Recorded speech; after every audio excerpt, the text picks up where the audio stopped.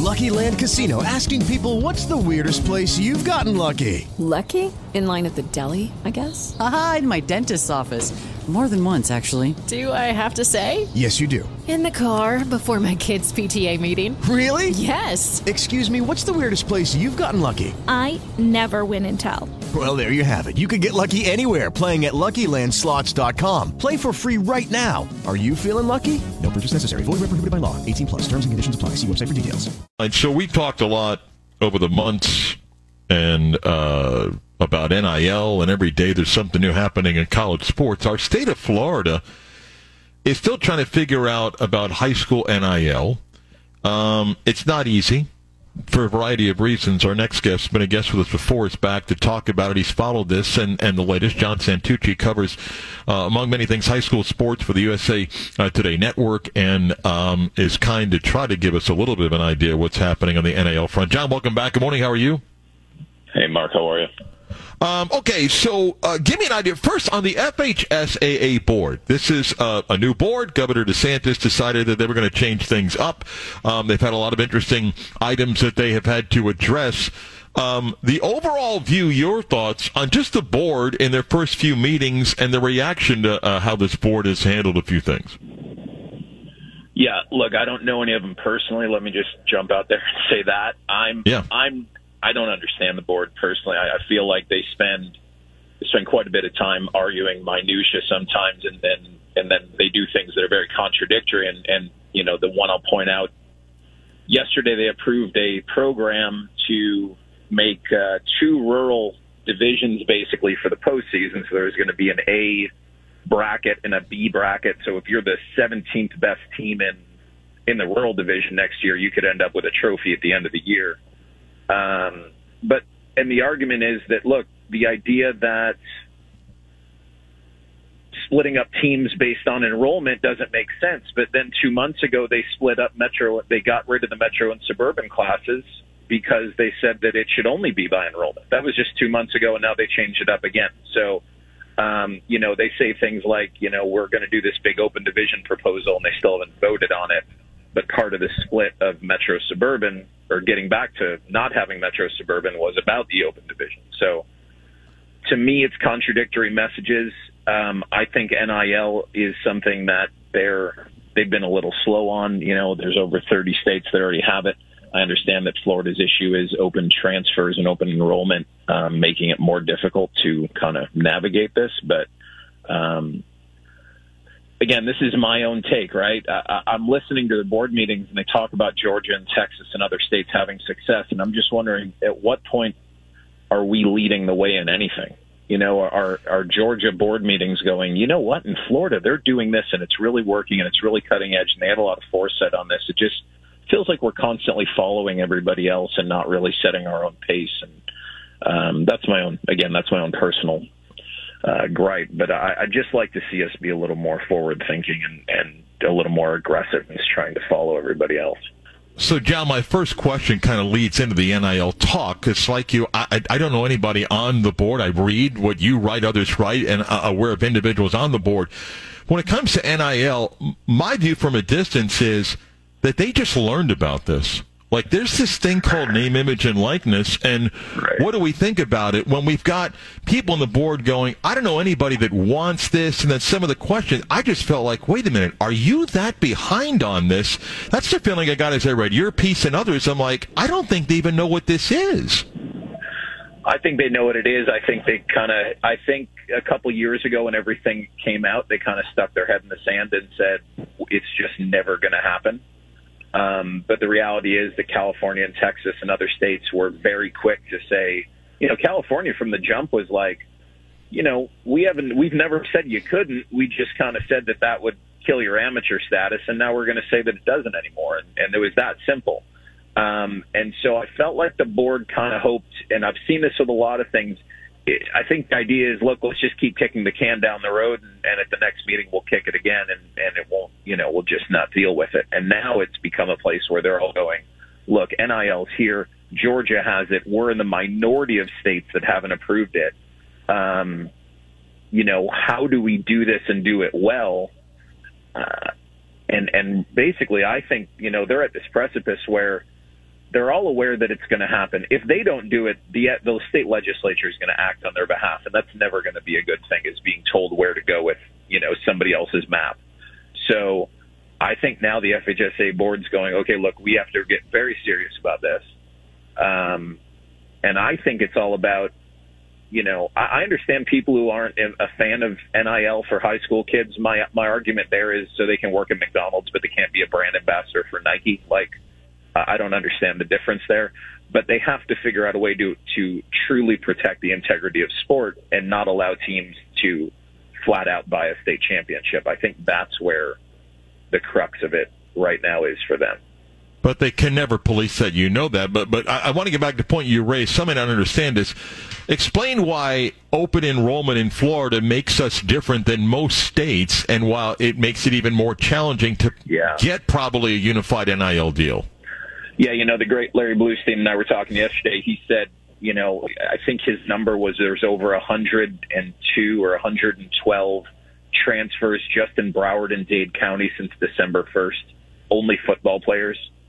We have these because you can go wherever, and you can just say, hey, we're going to put together a super team, and we're going to go to this school, and we're all going to go to that school, or whatever it is. And kids transfer so often. I think you'd find that the majority of high school football players who are really good, I'm guessing more than half of them have played for at least two schools in their high school career. It just kind of happens. You feel like, I'm not going to win here. I'm not going to be seen here, so I got to go to school X. And those conversations happen daily.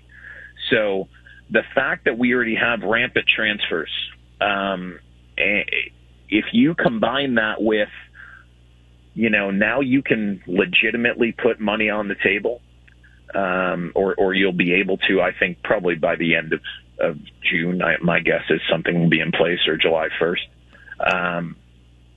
So what's to stop a business owner who's not technically a booster, who's not technically affiliated with the school, to say, you know what, I'm going to have this quiet conversation with this assistant coach or this coach, and I'm willing to spend $90K over 30 kids, so I'll give each of them $3,000. They put out one text a year, but they all just have to go to this school.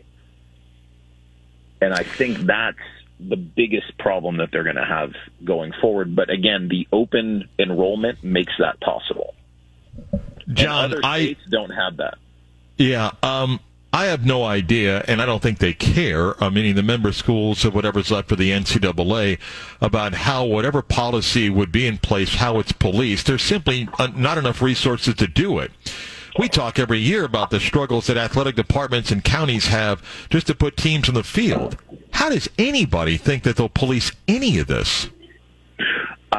There's not a plan to do that. And if you read the proposal that the FHSA staff put out last Friday, they don't have a plan. They say things like, if you violate, that you can only do certain things, and you can't. If you violate it, I mean, it's ridiculous. I'm sorry, but if you violate it once, you get a formal warning from the FHSA. I'm sorry, there's 0 kids in the state that are worried about that.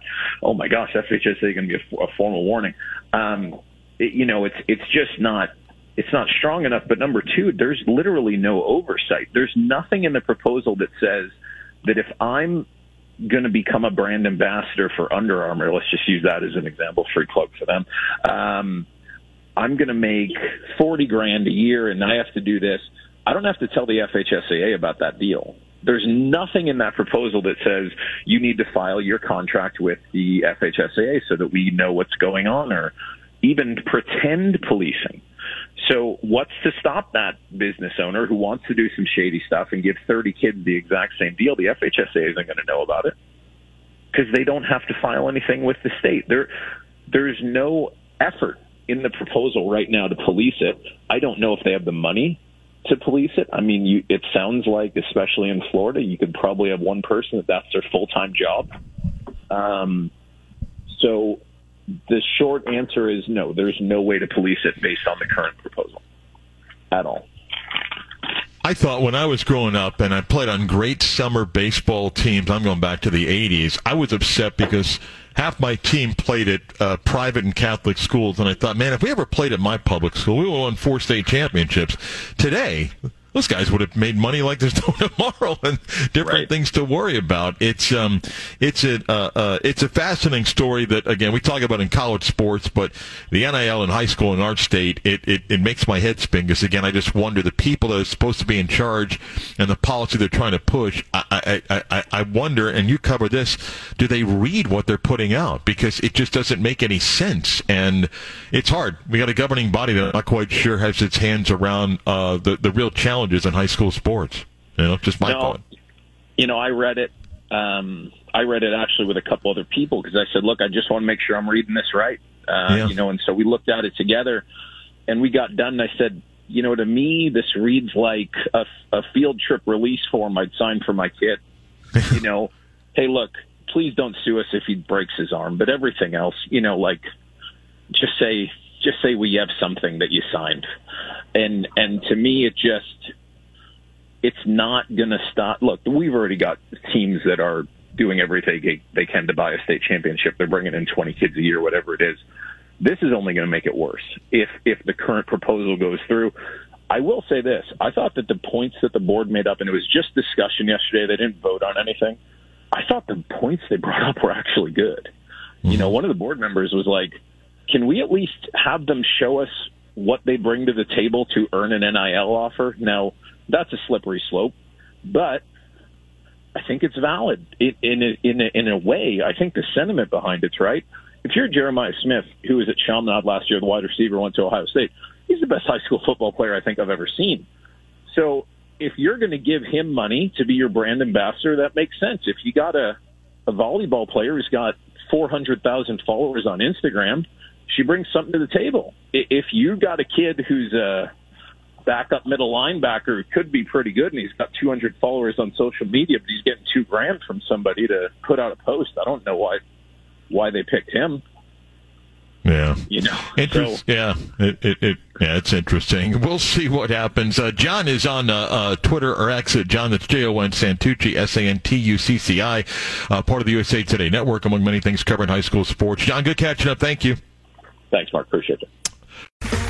Okay, round 2. Name something that's not boring. A laundry? Ooh, a book club. Computer solitaire, huh? Sorry, we were looking for Chumba Casino. That's right. ChumbaCasino.com has over 100 casino-style games. Join today and play for free for your chance to redeem some serious prizes. ChumbaCasino.com. No purchase necessary. Void where prohibited by law. 18+. Terms and conditions apply. See website for details.